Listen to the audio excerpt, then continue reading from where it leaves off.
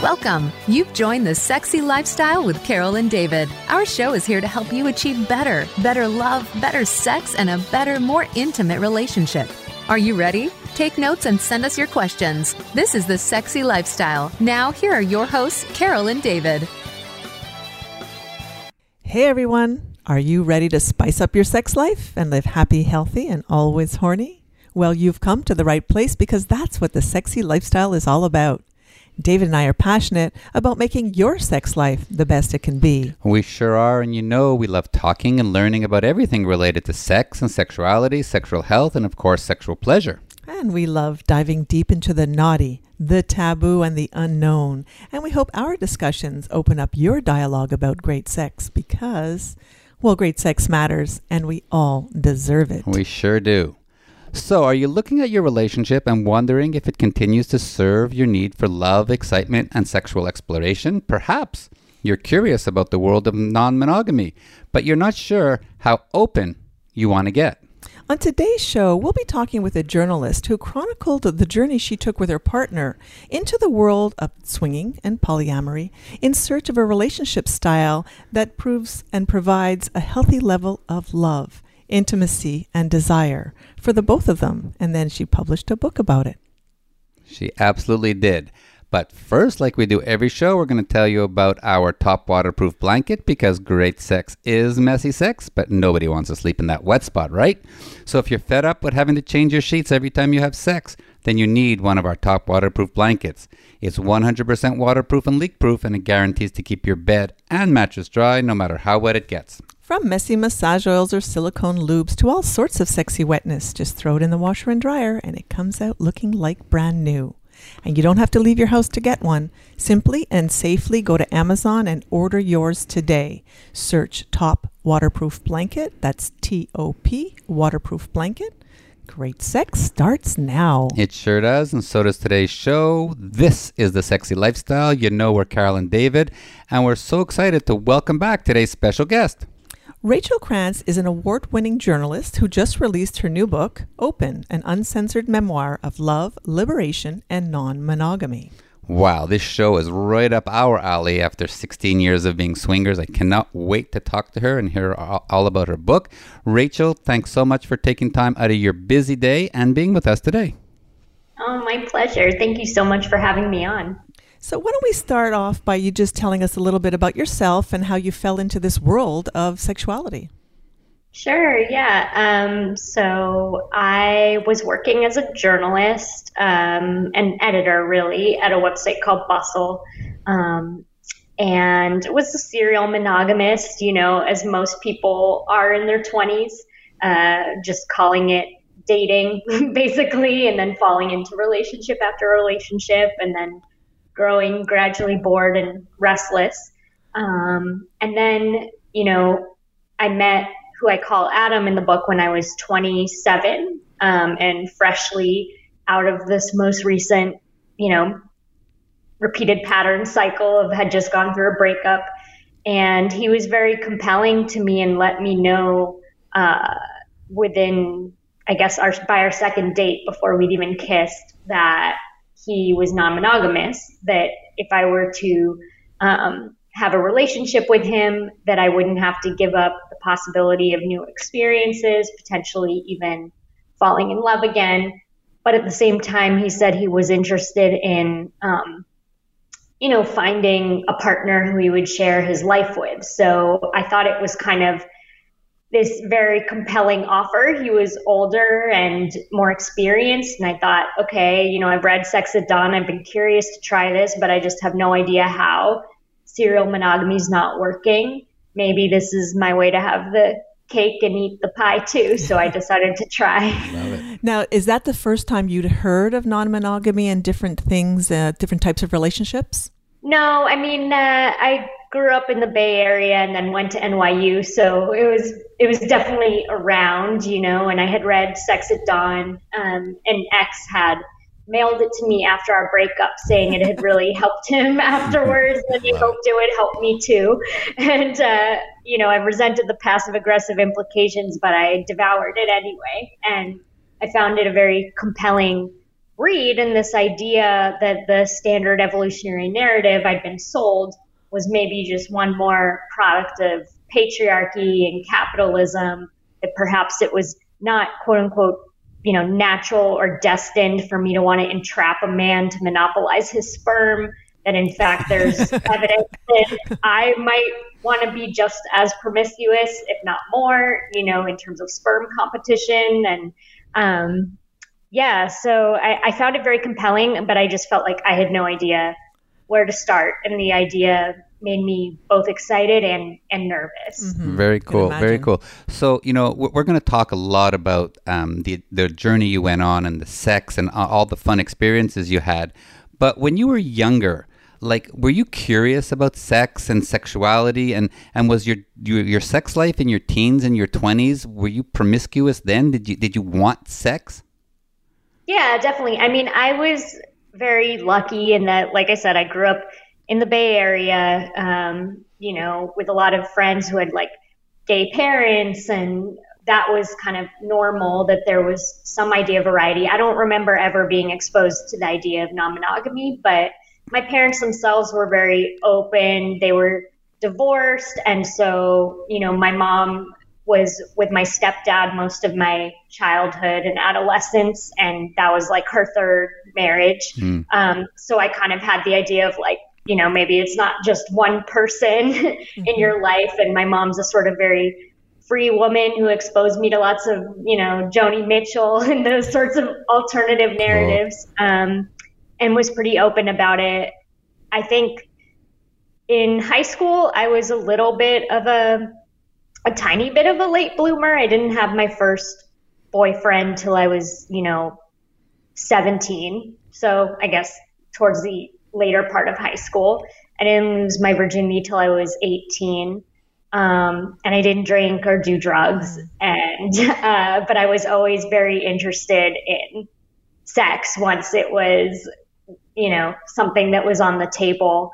But yeah, I didn't lose my virginity till the summer before college. And then when I went to college, explored more, but really did kind of have the pattern of mostly having boyfriends, knowing that I had this attraction to women as well, but not really understanding what to do with it, kind of often telling myself, oh, that's not real. You just are wanting to be them in these, movies or sexy scenarios, and kind of pushing that to the side, and going with boyfriend after boyfriend, and basically falling in love, and then usually falling out of love within 8 months to 2 years. Wash, rinse, repeat. So I'm going to just say that's probably, I'm going to call it normal. So you really had a normal upbringing and a normal sexual experience that most people do have. But were you able to talk to your girlfriends about your sexual questions, or were you open with your friends at that time of your life?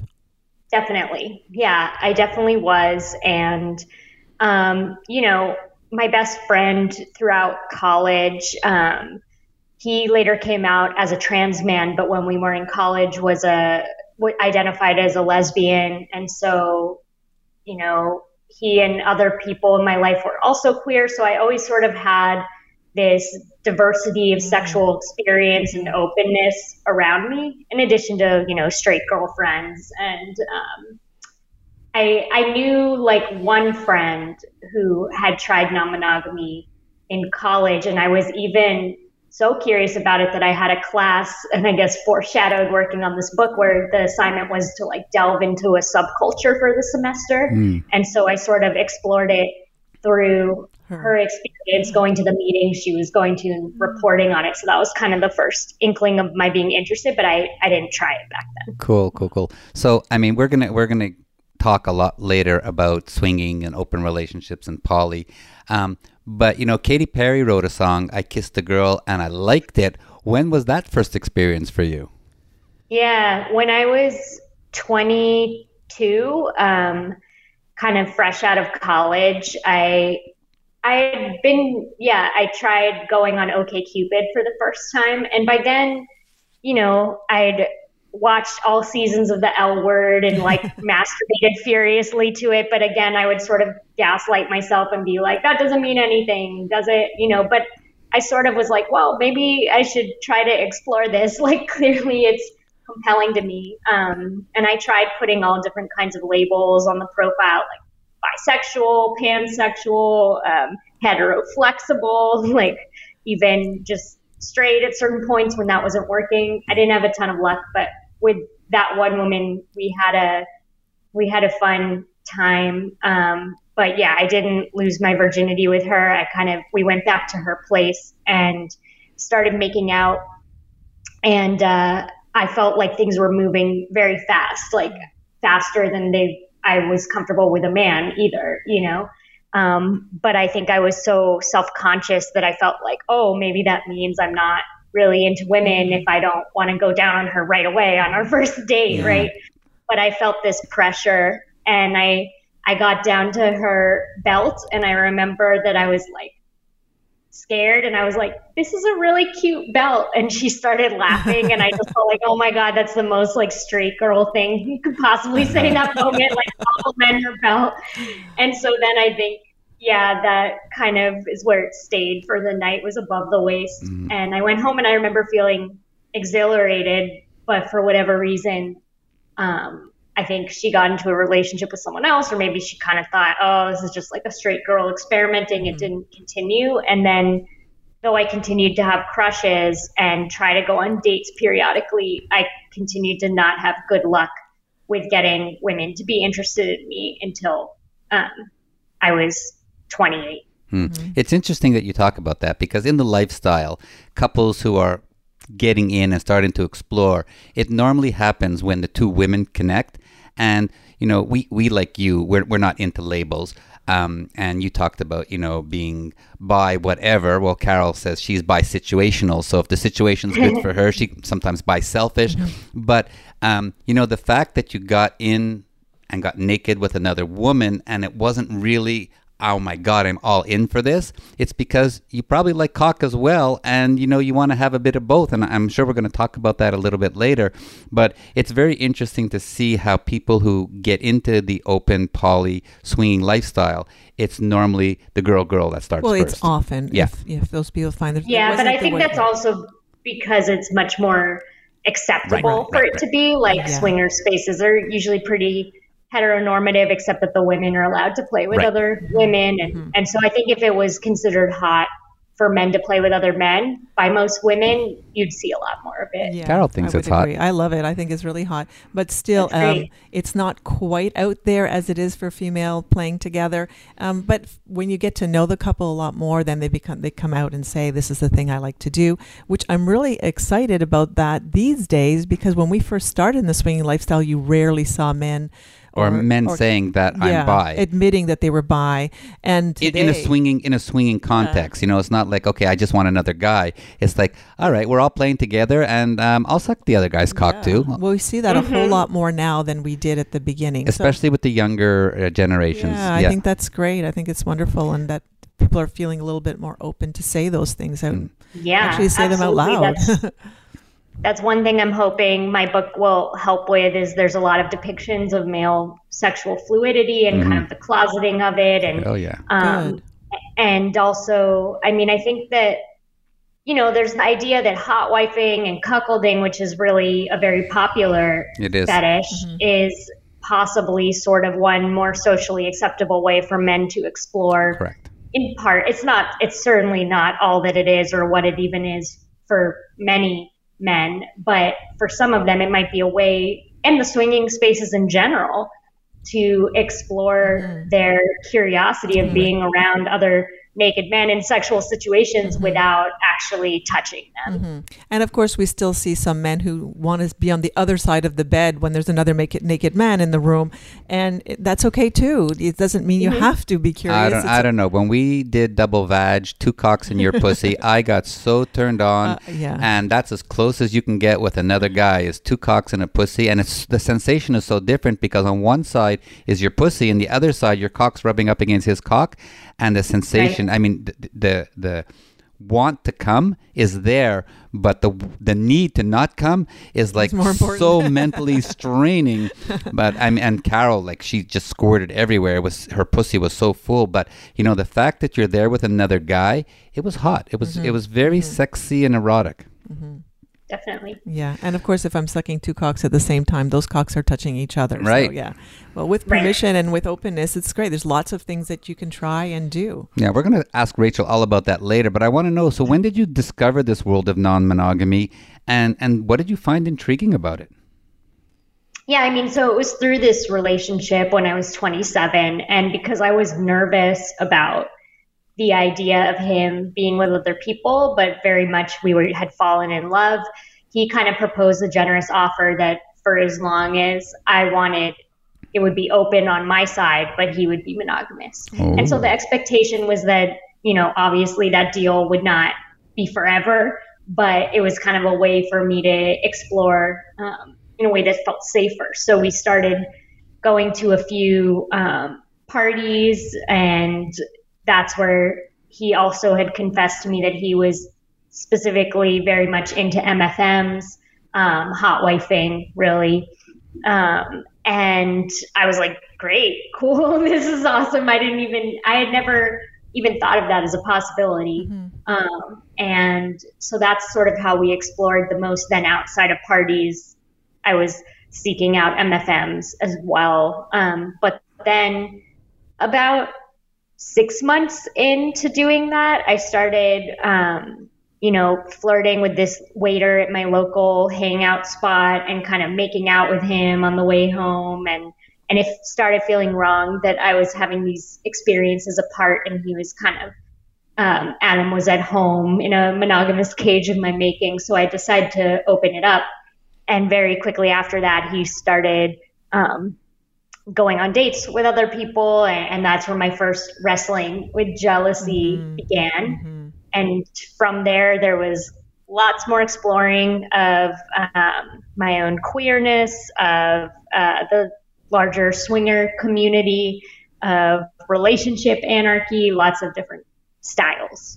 Absolutely. So just to make everything clear, we're going to say an MFM is a threesome with two men and one woman.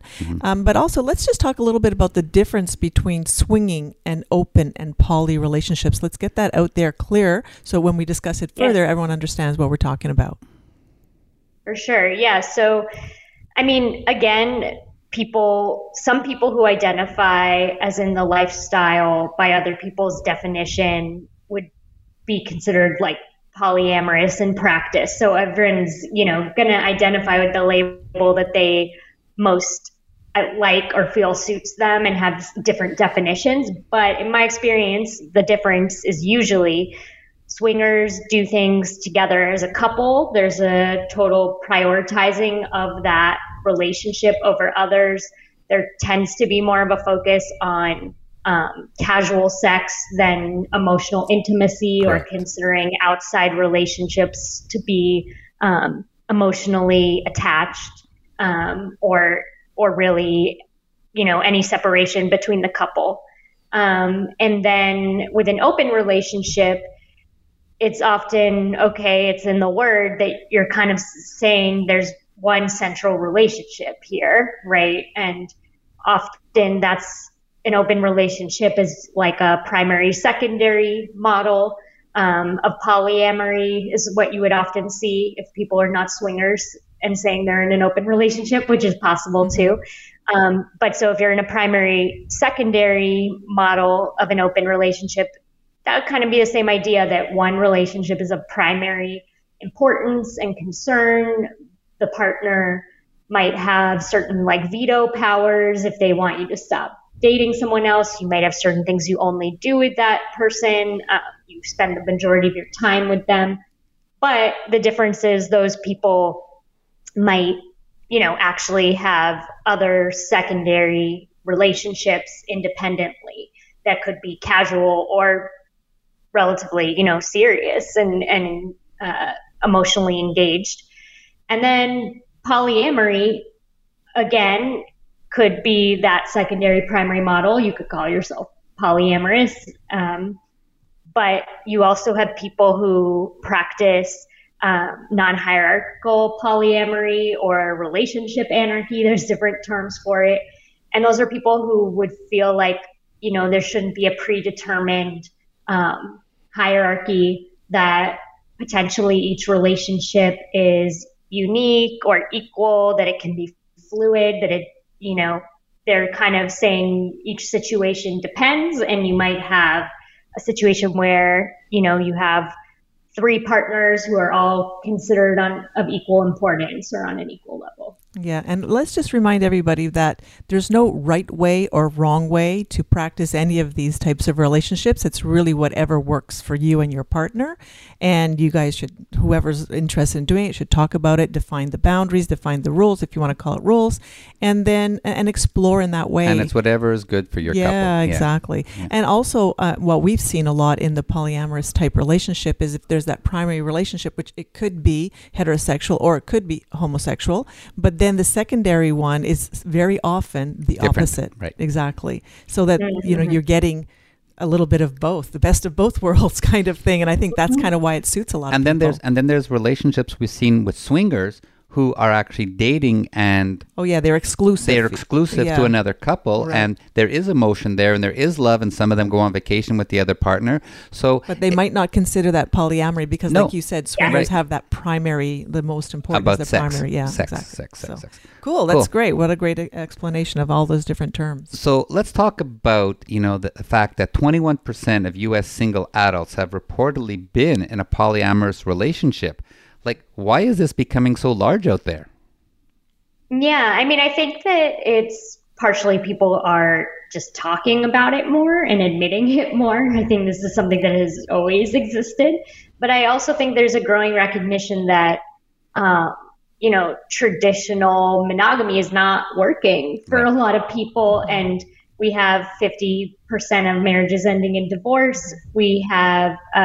in 2013, women were 40% more likely to cheat than they were in 1990, and young women are cheating at a higher rate than men the same age. Mm-hmm. So, despite the stereotype that men are the ones more likely to cheat, it's actually women who are often especially affected by a lack of sexual novelty. There's this one really interesting study I found of over 11,000 British people, and it found women in a relationship over a year old are less interested in sex, and it gets worse if they live with a partner, and that after 90 months together that their desire experienced a real drop-off in desire. But men's actually tended to hold a little more steady after that point. So I think that, there's an increasing amount of research that women especially, we crave novelty. And we get bored easily. The psychology of it is so much of what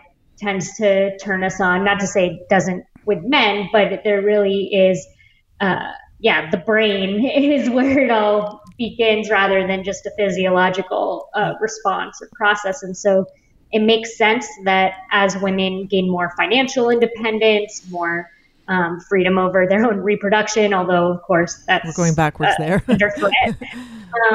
That we're saying hey, I don't know if I actually want to just only have sex with one person for the rest of my life because that's what was sold to me in movies. Right. And Rachel, Carol and I have been in this world of sexuality, open relationships, poly, swinging for 15, 16 years now. And as we progress further down the road, we see that more and more of the younger 20s, 30s, 40s coming in are a lot more sexually, they want to have a larger sexual exploration journey.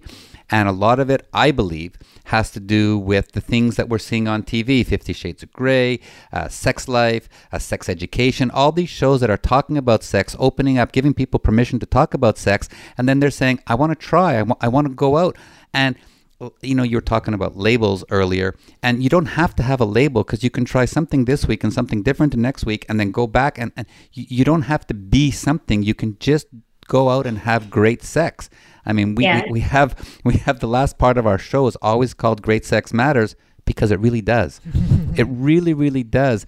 And we believe that the younger generations coming up are into just trying different things. And I believe that some people who say they're polyamorous don't quite get, the definition of it. And they just want to explore sexually. And maybe they want to be in a threesome or a throuple with someone else. And, it might last a couple of months and they say, yeah, I was in a polyamorous relationship, but really they were in a throuple because the sexual multiplications or permutations that they got out of it, the male, female, male, female, female, male, whatever they want, was something that society never said was okay. Mm-hmm.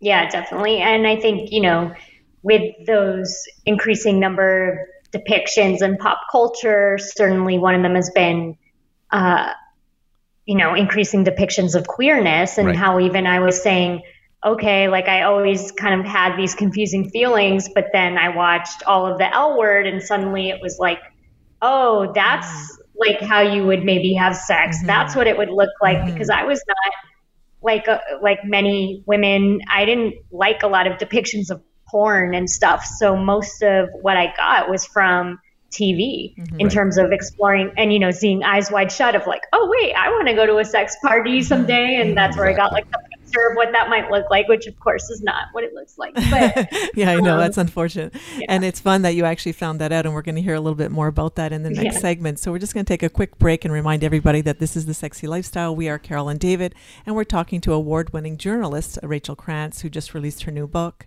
So let's just talk about topless travel right now and all the amazing trip that we have planned for next year. Absolutely. Topless Travel is the best. They have the coolest host couples and the best trips. And if you're looking for the sexiest and most erotic vacation ever, then you simply must book with Topless Travel. From Hedonism 2 in Jamaica, where Rachel has been, and we're going to talk about it in a minute, and Desire in Cancun, to all the Bliss Cruise experiences, Topless Travel needs to be your number one choice. Yeah, their trips and events are all about the people and their sexy fun experiences. So let's just shout out to those sexy host couples, including Chelsea and Mark, who are there to ensure that you have one hell of a sexy vacation. Absolutely. And we're on a whole bunch of Topless Travel's trips, but listen up. The one that we're really looking forward to is the Sexy Silver full takeover at Desire Pearl, October 16th to 23rd, 2022. We're going to be broadcasting our podcast live from there. Rooms are absolutely selling out quickly, so go on to toplesstravel.com and book now. Come and join us for a week, and we would absolutely love to meet you in person. Yeah, and if you want some more information about their trips or any Topless Travel event, you can also go to thesexylifestyle.com and click on the Topless Travel events link so you can book the sexiest and most erotic vacation ever. Ever. Alrighty, back to the show. We're Carol and David. This is The Sexy Lifestyle, and we are having an amazing chat with journalist and author Rachel Krantz, who just released her new book, Open, an uncensored memoir of love, liberation, and non-monogamy. Okay, Rachel, let's get into the book and tell us of why you wrote this book. Yeah, thanks. Well, I wrote it because as I was living it, an agent approached me and said, like, you should write a book about this. And I had already been thinking, wow, this would make a great book someday. But I, knew I was not ready to write a book. I was still like living it, and it was very confusing. This was around when I had just started writing about being in an open relationship on the internet, and that's how the agent found me. But the agent wisely said, she was like, just start writing things down. So I started, recording. I'd already been keeping a detailed journal. But I started approaching it more with the eye of a journalist as well, like conducting interviews along the way, but also recording certain dates or arguments or therapy sessions, all with, the consent of the people I was around. And it soon became a sort of coping mechanism for, as all these paradigms were melting around me and the ground felt so unsteady. And as the relationship at the center of the book with Adam became increasingly plagued by gaslighting, and I started basically losing trust in my own sense of reality or judgment, recording was a way to try to have some sort of solid record of what was actually happening when I had this very strong voice telling me, no, you're remembering that wrong. No, like you're misinterpreting things, your fear is projecting it. I was like, I don't know how I got into this situation, but I'm going to have some sort of clear record so that if I ever want to, look through the rubble of it, that I'll know what actually happened, because I don't trust myself to remember or look at things through my own eyes anymore. So, and then when I, emerged from that whole journey of having tried all these different styles of non-monogamy and having my world open up in all these great ways, but also having gone to some lower low points than ever before, that being like, wow, I have more than enough material to write a book here. It became a way to basically make sense and meaning out of the experience I went through, and I guess reclaim a sense of control over the narrative after I had lost kind of my own trust in myself as narrator of my own life. But in your journey and in your writing, you actually tell a lot of intimate details about your own. Intimate, explicit. I mean, Carol and I were reading some of it. We put it down. We had to have sex. We got so turned on because that's what I hope. No, because a lot of the stuff that you describe is stuff that we've experienced, and we can visualize some of the situations that you were in. So, how did it feel putting all this in a book, and now you're telling the world about the cocks that you sucked and the pussies that you licked and the orgies that you were in? I mean, there's no hiding it now. You can't go work for the government. I know. I mean, I think that it's scary, but it's also quite liberating, because I feel like, all right, like I have nothing to hide now, and so in a way it makes me feel sort of fearless, because I'm the one who got to tell the narrative, right? And so often, especially women, like, you don't get to do that. And I guess it was also important to me to go there. Well, one, because I don't have any interest in reading a narrative where the writer is holding back, especially with memoir. And I feel like you have to make yourself incredibly vulnerable, or it's not an interesting story. And you can't write about this, or you could, and hold back the most explicit, juicy details, but it's kind of like, what's the point? Right. I mean, that's the fun part about our podcast is it's uncensored. We tell our stories the way they are. There's no filters. Our guests are able to tell their stories like you are. And we're going to get into your sex life a little bit later. And it is very liberating and freeing, and being able to tell the world just how great your relationship is, how great your sex is, and how great your life is. We're so grateful for it. And sometimes I mean, I think the other part, of what I was going to say is that the other reason I want to do it is sort of a political statement that, we have these ridiculous dichotomies in our kind of Protestant culture and patriarchal culture that's still very much like, okay, either you're an award-winning journalist doing important reporting, or maybe you're a woman who deigns to like write about her sex life, in which case you're kind of like silly and writing confessional erotica.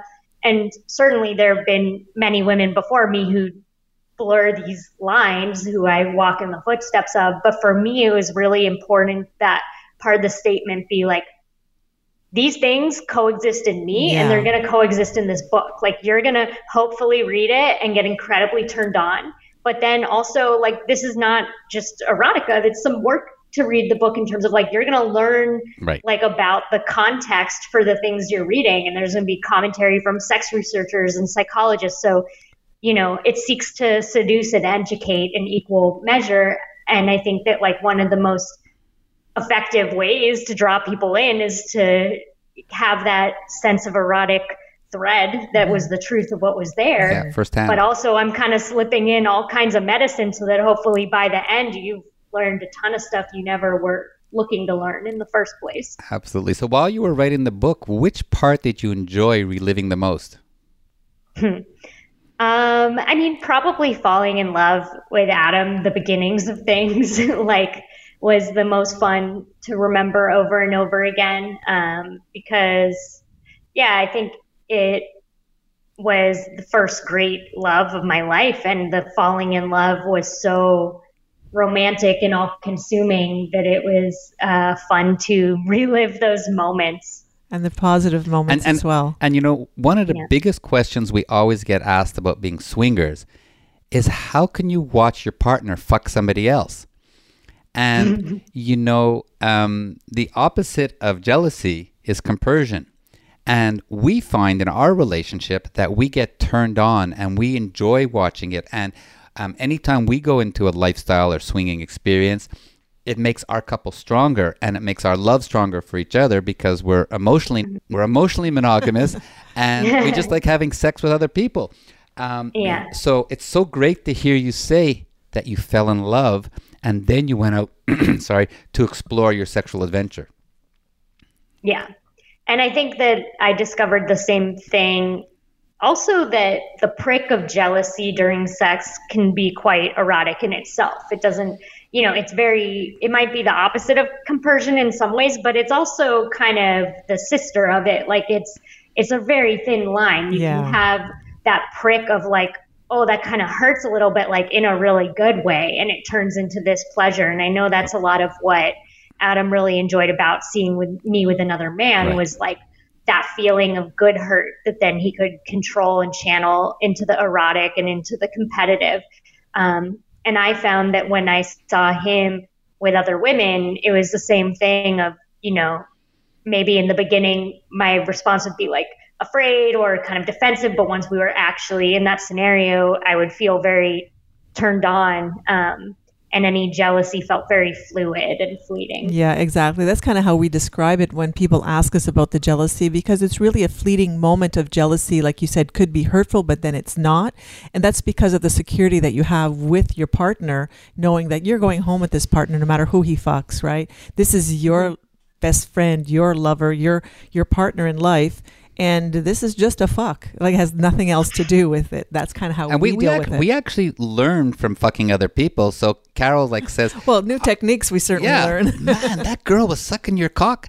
How did that feel? It's like, that's amazing. But what was she doing? And we trade stuff like that. And I go down on a girl and she has this massive orgasm. And she's like, well, how did that happen so quickly? It's like, I don't know. Her clit was there. And we have each sexual experience is new to us. And we learn. I mean, Carol has so many more variations of giving blowjobs now than we first started together. Sure. Yeah, absolutely. Yeah. So getting back to your book, what do you think was the experience that changed you the most? So many of them. But I guess probably my first experiences with Miranda in the book, who's the first woman I, really had strong feelings for and who remains in my life as a very important romantic friendship, I would say. And just having my first experiences with her alone and realizing I don't, also, I think you alluded to earlier, like maybe I didn't go down on that woman that night because I wanted like a dick in the mix too. And I do like dick a lot, clearly, but I realized through the experiences with Miranda that no, I'm not one of, I heard a lot of the swingers, a common phrase was like, I like women, but I need a dick in the room. And I can take or leave a dick in the room, I can definitely have experiences and desire experiences on my own with women. It's not just a performative or situational thing, although those things can certainly heighten arousal. So I think having clarity on that, kind of made me realize, oh, okay, I am queer. Well, there you go. And what surprised you the most about being in a polyamorous relationship? I guess just how many things it turned out I could be into and how much of what I was told a relationship should look like or my adult life should look like was just constructs that I could choose to adhere to or not. And that like a lot of these ideas that I've been sold about what love means, what commitment means were ideas I've been sold, and it doesn't mean I can't ascribe to any of them, but just realizing how malleable it actually is and how much it actually is my choice how much I want to ascribe to those narratives versus write my own definitions. Now, certainly when people talk about a polyamorous relationship, they think of this monogamous relationship they have, which is a lot of work. And they only imagine that being in a polyamorous relationship must be 2 times the amount of work or challenges, because it means there's 3 or more people in the relationship. What would you say was one of the biggest challenges that you faced being in a polyamorous relationship, and how did you get through it? Yeah, I think that the biggest challenge for me was my jealousy, which was very strong in an unexpected way for me. But I think that also, in retrospect, a lot of that was because of the power dynamic between Adam and me. It was also a dom-sub dynamic that wasn't particularly communicated. We didn't have clear rules or boundaries. So there was this feeling that the ground was always shifting in terms of the relationship agreement, in terms of how we were exploring non-monogamy, and also kind of a, unfortunately, increasing undermining of my feelings. And whenever they didn't sort of match up with what he wanted, the narrative of the relationship was like, that was my fear. I just needed to change and like evolve more. And I think it was very hard to feel safe under those conditions, because I didn't feel like you're allowed to have incompatible desires or things that you want in a relationship and to part ways from that. But it's very hard when you're in a situation where you have incompatible desires, but the other person can't even acknowledge that your desires are valid or real in the first place. So I think that that's a big part of why I'm so jealous.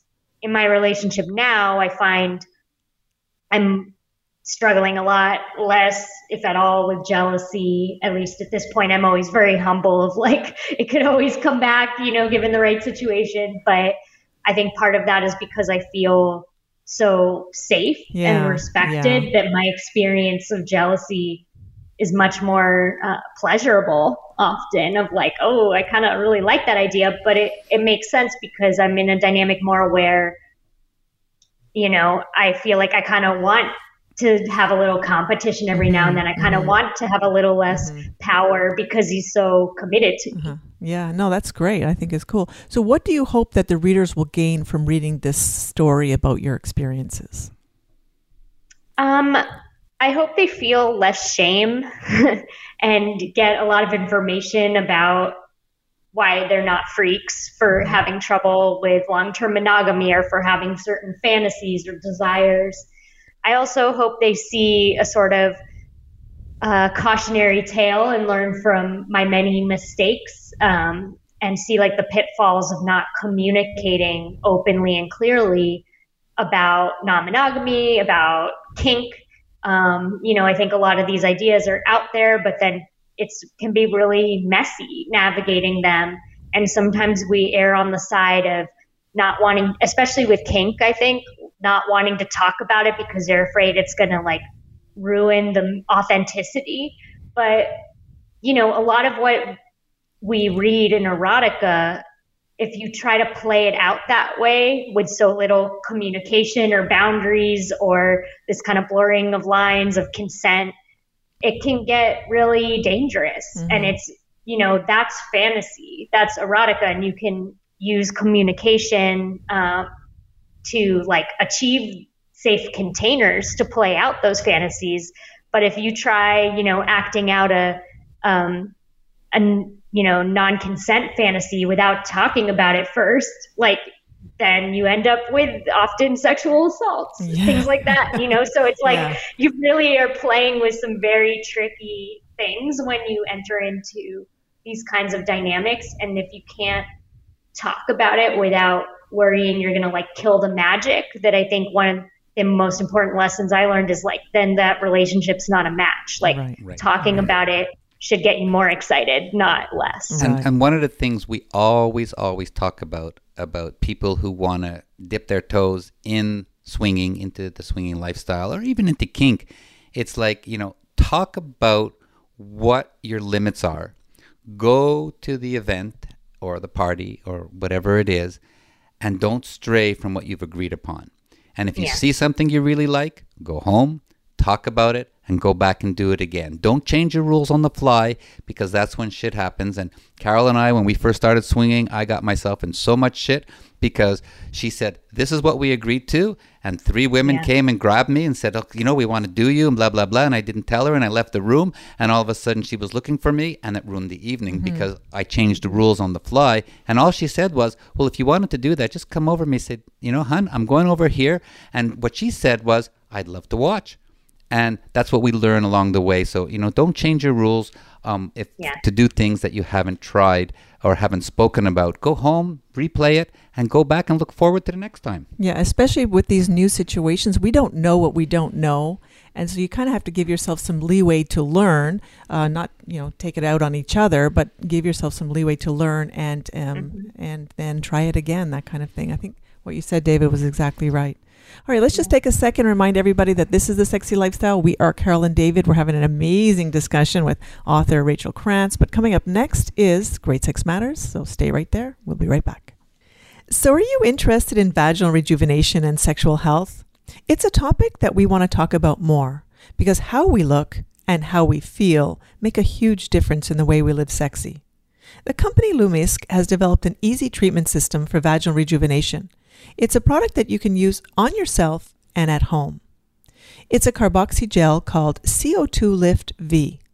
You simply mix together 2 packets of gel and apply it to your vulva and inside your vagina before bedtime, and then rinse it out in the morning. The gel infuses CO2 into the skin to encourage blood flow. It promotes healing and cell regeneration, and the great thing is that there's no discomfort or downtime. This CO2 Lift V treatment keeps your vaginal tissue healthy and happy. It increases lubrication and sensation and makes sex more fun at any age.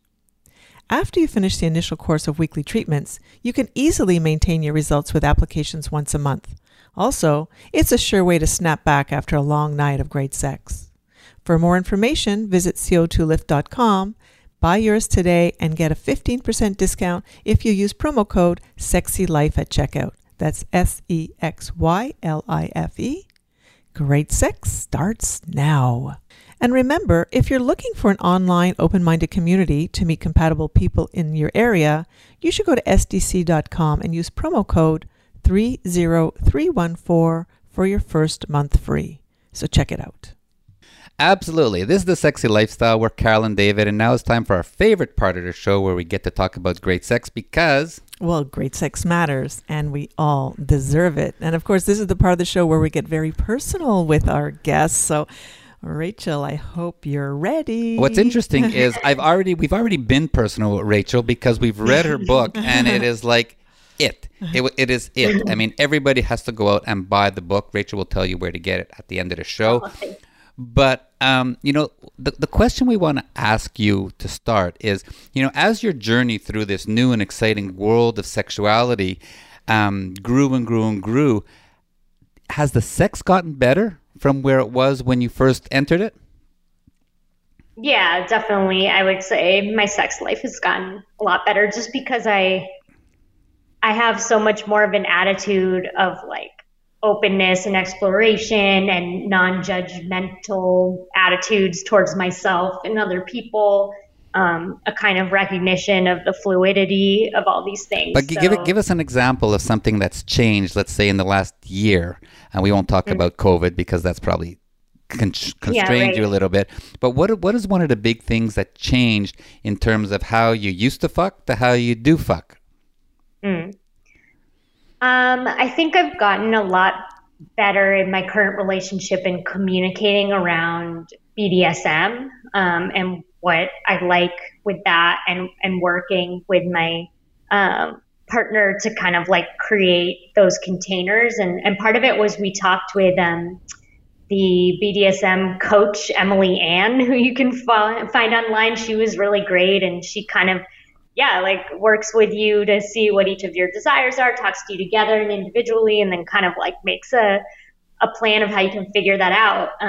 Because I realized through my last dynamic that I was very into like daddy girl dynamics, but I also knew I didn't want it to be unspoken this time around, or something that didn't have any boundaries to it or communication around it. So I feel like I've become a lot more accepting of that desire in myself, but also, like a lot better at communicating around it. Now, did you find your definition of great sex changed or changes or is changing as you grow with in this new world? You feel that what you need to have great sex has changed at all?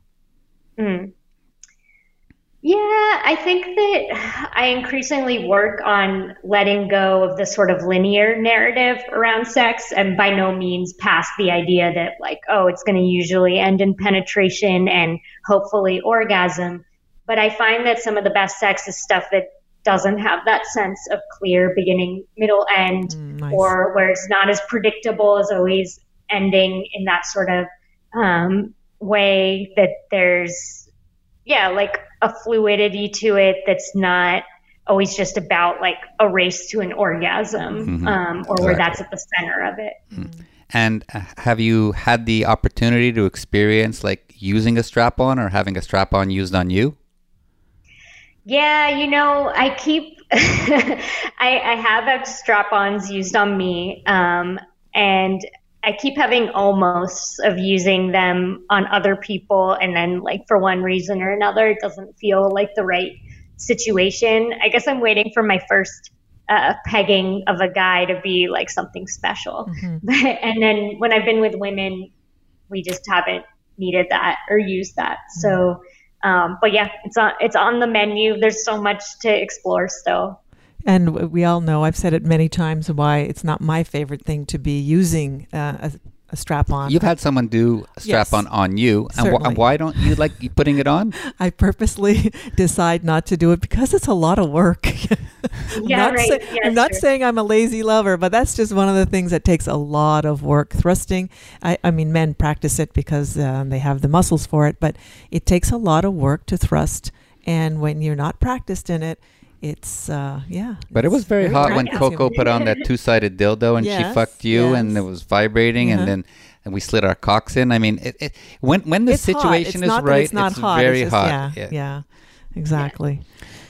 So we definitely do have strap-ons here in the house. It's just not me. I usually offer it for someone else to use. Yes, sometimes they're memorable, but sometimes they're experiences we don't want to make memorable. Yeah. So what has been your most memorable sexual experience through this whole journey? Oh my gosh. Don't make me choose. I mean, I guess what I talked about with Miranda, my first time being with a woman, was certainly extremely memorable. But so were the first threesomes with men, extremely memorable, first group sex. So I feel like firsts tend to be pretty memorable for obvious reasons. In that group sex scenario, are you the queen bee? Carol is. Are you at the bottom and everybody's doing you? Or are you directing and being that aggressor? It depends. I mean, I think the experience I describe in the book, where it was 3 men and 3 women, it felt pretty even, I guess, in terms of but I guess pretty heteronormative in terms of the men were fucking the women. The women were more kind of laying back as the queens while they all, went down on us or whatever. So I think it just depends. I've found also with women, one thing I talk about in the book that was kind of surprising to me is that I tend to be more of a top with women, whereas with men, I tend to be more of bottom. I think I've realized all these things are very fluid and socialized, but that was always interesting to me that often in these group experiences with women, I would take on more of the dominant role. Now, for sure, you've played out a lot of your fantasies. Do you feel you still have plenty more fantasies to play out? Tell us one. Oh, definitely. One fantasy. Well, I still haven't seen my boyfriend with another woman, and he's a massage therapist. So I just feel like that'll be really exciting whenever we find the right woman for that, to watch him give a massage to another woman, to just for us both to make her feel as good and taken care of as possible. And then to watch him with someone else, I think will be really fun for me. I don't know. I think I also haven't, well, that's not true. I have at a party had like a multiple men all attention on me, but I think that, yeah, like that continues to be interesting for me. The kind of, I don't love the term gangbang, but you know, some sort of situation where you're just like overtaken by a lot of different people. Han, you want to share your fantasy? Yeah, I still have the fantasy of seeing, well, some guy sucking David's cock. I don't know if it's ever going to happen. In a swinger situation. Yeah, it might not ever happen, but that's okay. I'm waiting for that fantasy to come true.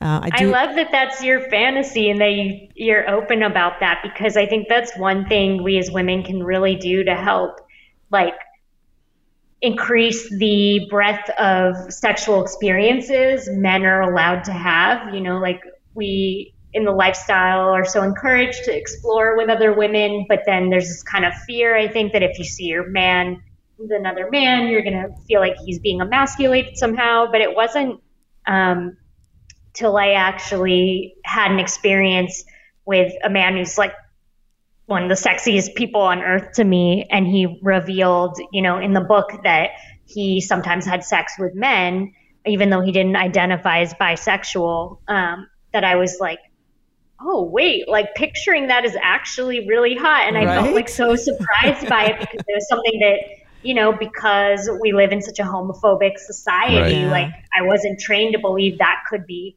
hot. Sexy. It was like, of course, me with another woman would be hot to a guy, but not, you know, a guy with another guy. But that experience really opened me up to it, because I found like, oh, and I started meeting more men who, when they came out as bi to me, which happened, or fluid, which happened increasingly as I was out myself as bi or fluid or non-monogamous, that I realized like, oh, these really just discriminatory, bad ideas I had been socialized with, that like these are somehow not as manly men or something like that.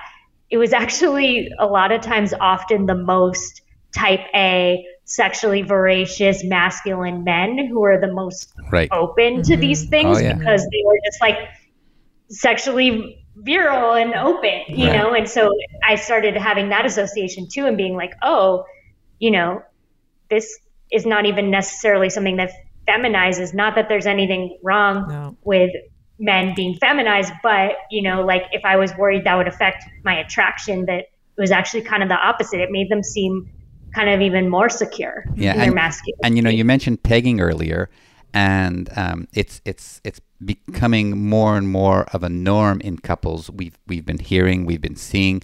And you know, pegging is just about, you know, the woman doing the guy in the ass, because it's okay for the guy to do the woman anal. And in today's relationships, it doesn't make you bi or gay or anything if you're in a couple, two people, and the woman does the guy in the ass. Yeah, sure. You know, in the past, it's been, well, if the guy gets something in his ass, he's gay. And it's like, no, it's just part of sex. And, you know, what Carol was saying earlier about the fact that she'd like to see another guy suck my cock. In my world, one of my favorite visuals is, you know, when I'm fucking someone and another girl comes and pulls my cock out of her pussy and licks all the pussy juices off my cock and then slides it back in. Well, one of Carol's would be to have me fucking someone and a guy pulls my cock out and she's watching him suck all the juices off and slide it back in. And, you know, it's just that we never say never. No, and you don't know what's going to turn you on until you try the next thing and the next thing and the next thing. That's why I was asking you if you had a different definition of great sex, because I feel I have a different definition of great sex today than I ever had, and it probably was different 5 years ago and different 5 years ago before that. And it's cool that you keep evolving with what is great sex, and we're still pushing those boundaries to continue searching for the next best sex. And I think that's cool. So, you know, we're coming to the end of the show. We have a couple more questions. One of them we want to talk to you about. On our previous show when we had you on, we spoke a little bit about it because you did go to Hedo, and that was one of your eye-opening experiences. And we're not going to get into all that stuff. If anybody wants to hear about Rachel's experience at Hedo, just go back and listen to that show. It was about a year and a half ago. But just tell us about when you were at Hedo, your experience or what you experienced in the playroom, because that playroom there is, one of those places that exists only at Hedo. Mm-hmm. Yeah. Well, in the playroom, I had fun. I think that if you see in the book, that was a kind of fraught, very up and down trip, where there was a lot of sex and a lot of fighting. So it was a kind of, I think I was in that playroom with some varied motivations to both explore, but also to kind of like prove that if I had veto power or the sense of control that I wanted, that he would get the openness he wanted. So there was kind of all those things mixed up into it. But yeah, I mean, I think one thing that happened was a woman who had been flirting a lot with Adam, who I had felt kind of jealous of. She came over, and once I started kissing her, I realized like, oh, I'm attracted to her. And I realized a lot of my jealousy often with women, underneath it, there was often an attraction that I was suppressing, or just channeling into more socially acceptable, jealousy and that sort of thing. So yeah, then we ended up having our first full swap out of that experience. And I think that was the first time, not that I saw Adam with someone else, but where I saw him inside someone else. And I think, it was very memorable because I was like, oh, I actually enjoy this. Oh, cool. That's very, very cool.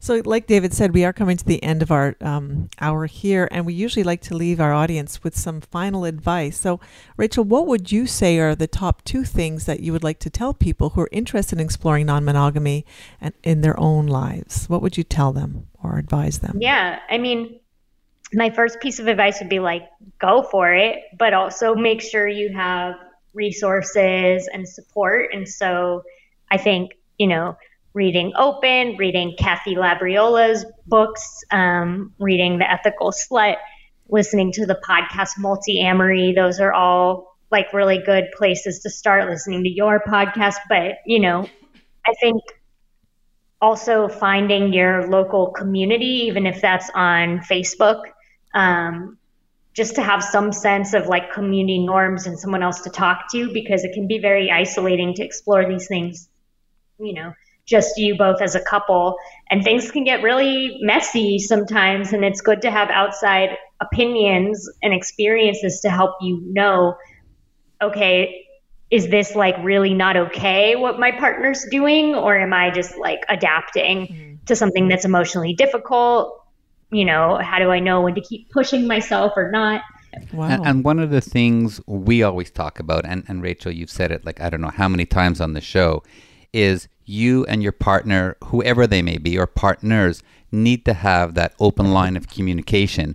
And you just need to talk about shit. You can't hold untruths. You just have to say how you feel, what you did, what experience. And if shit hits the fan, you can't hold it against each other, because as a couple, you've agreed to do it together. And like you said, there is the negatives, there's lots of positives.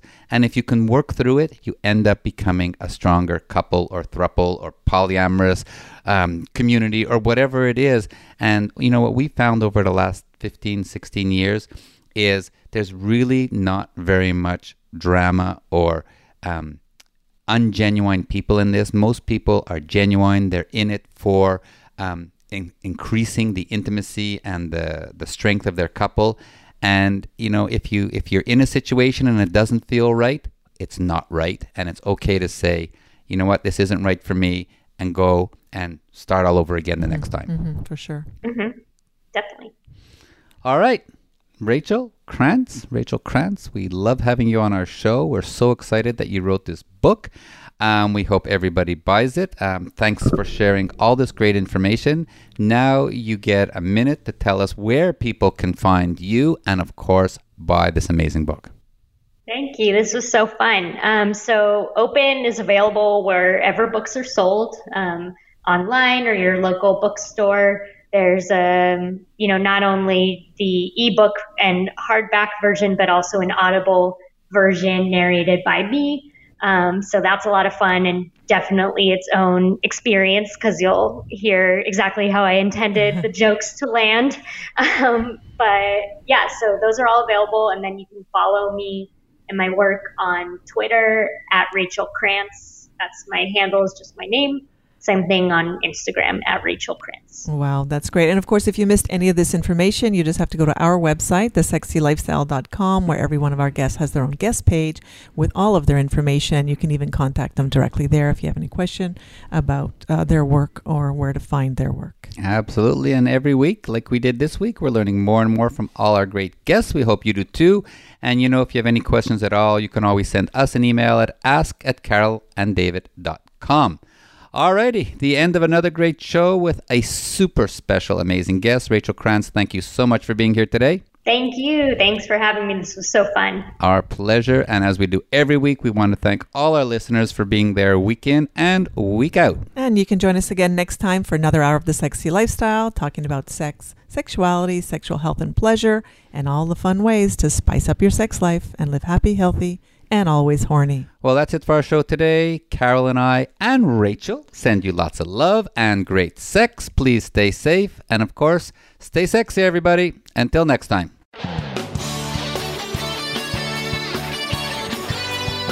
Thank you for joining Carol and David for this week's edition of The Sexy Lifestyle. We've got another one lined up next Friday at 3 p.m. Pacific Time, 6 p.m. Eastern Time on the Voice America Variety Channel. The weekend is just around the corner, so try something new, spice it up, and you just might have the best sex ever.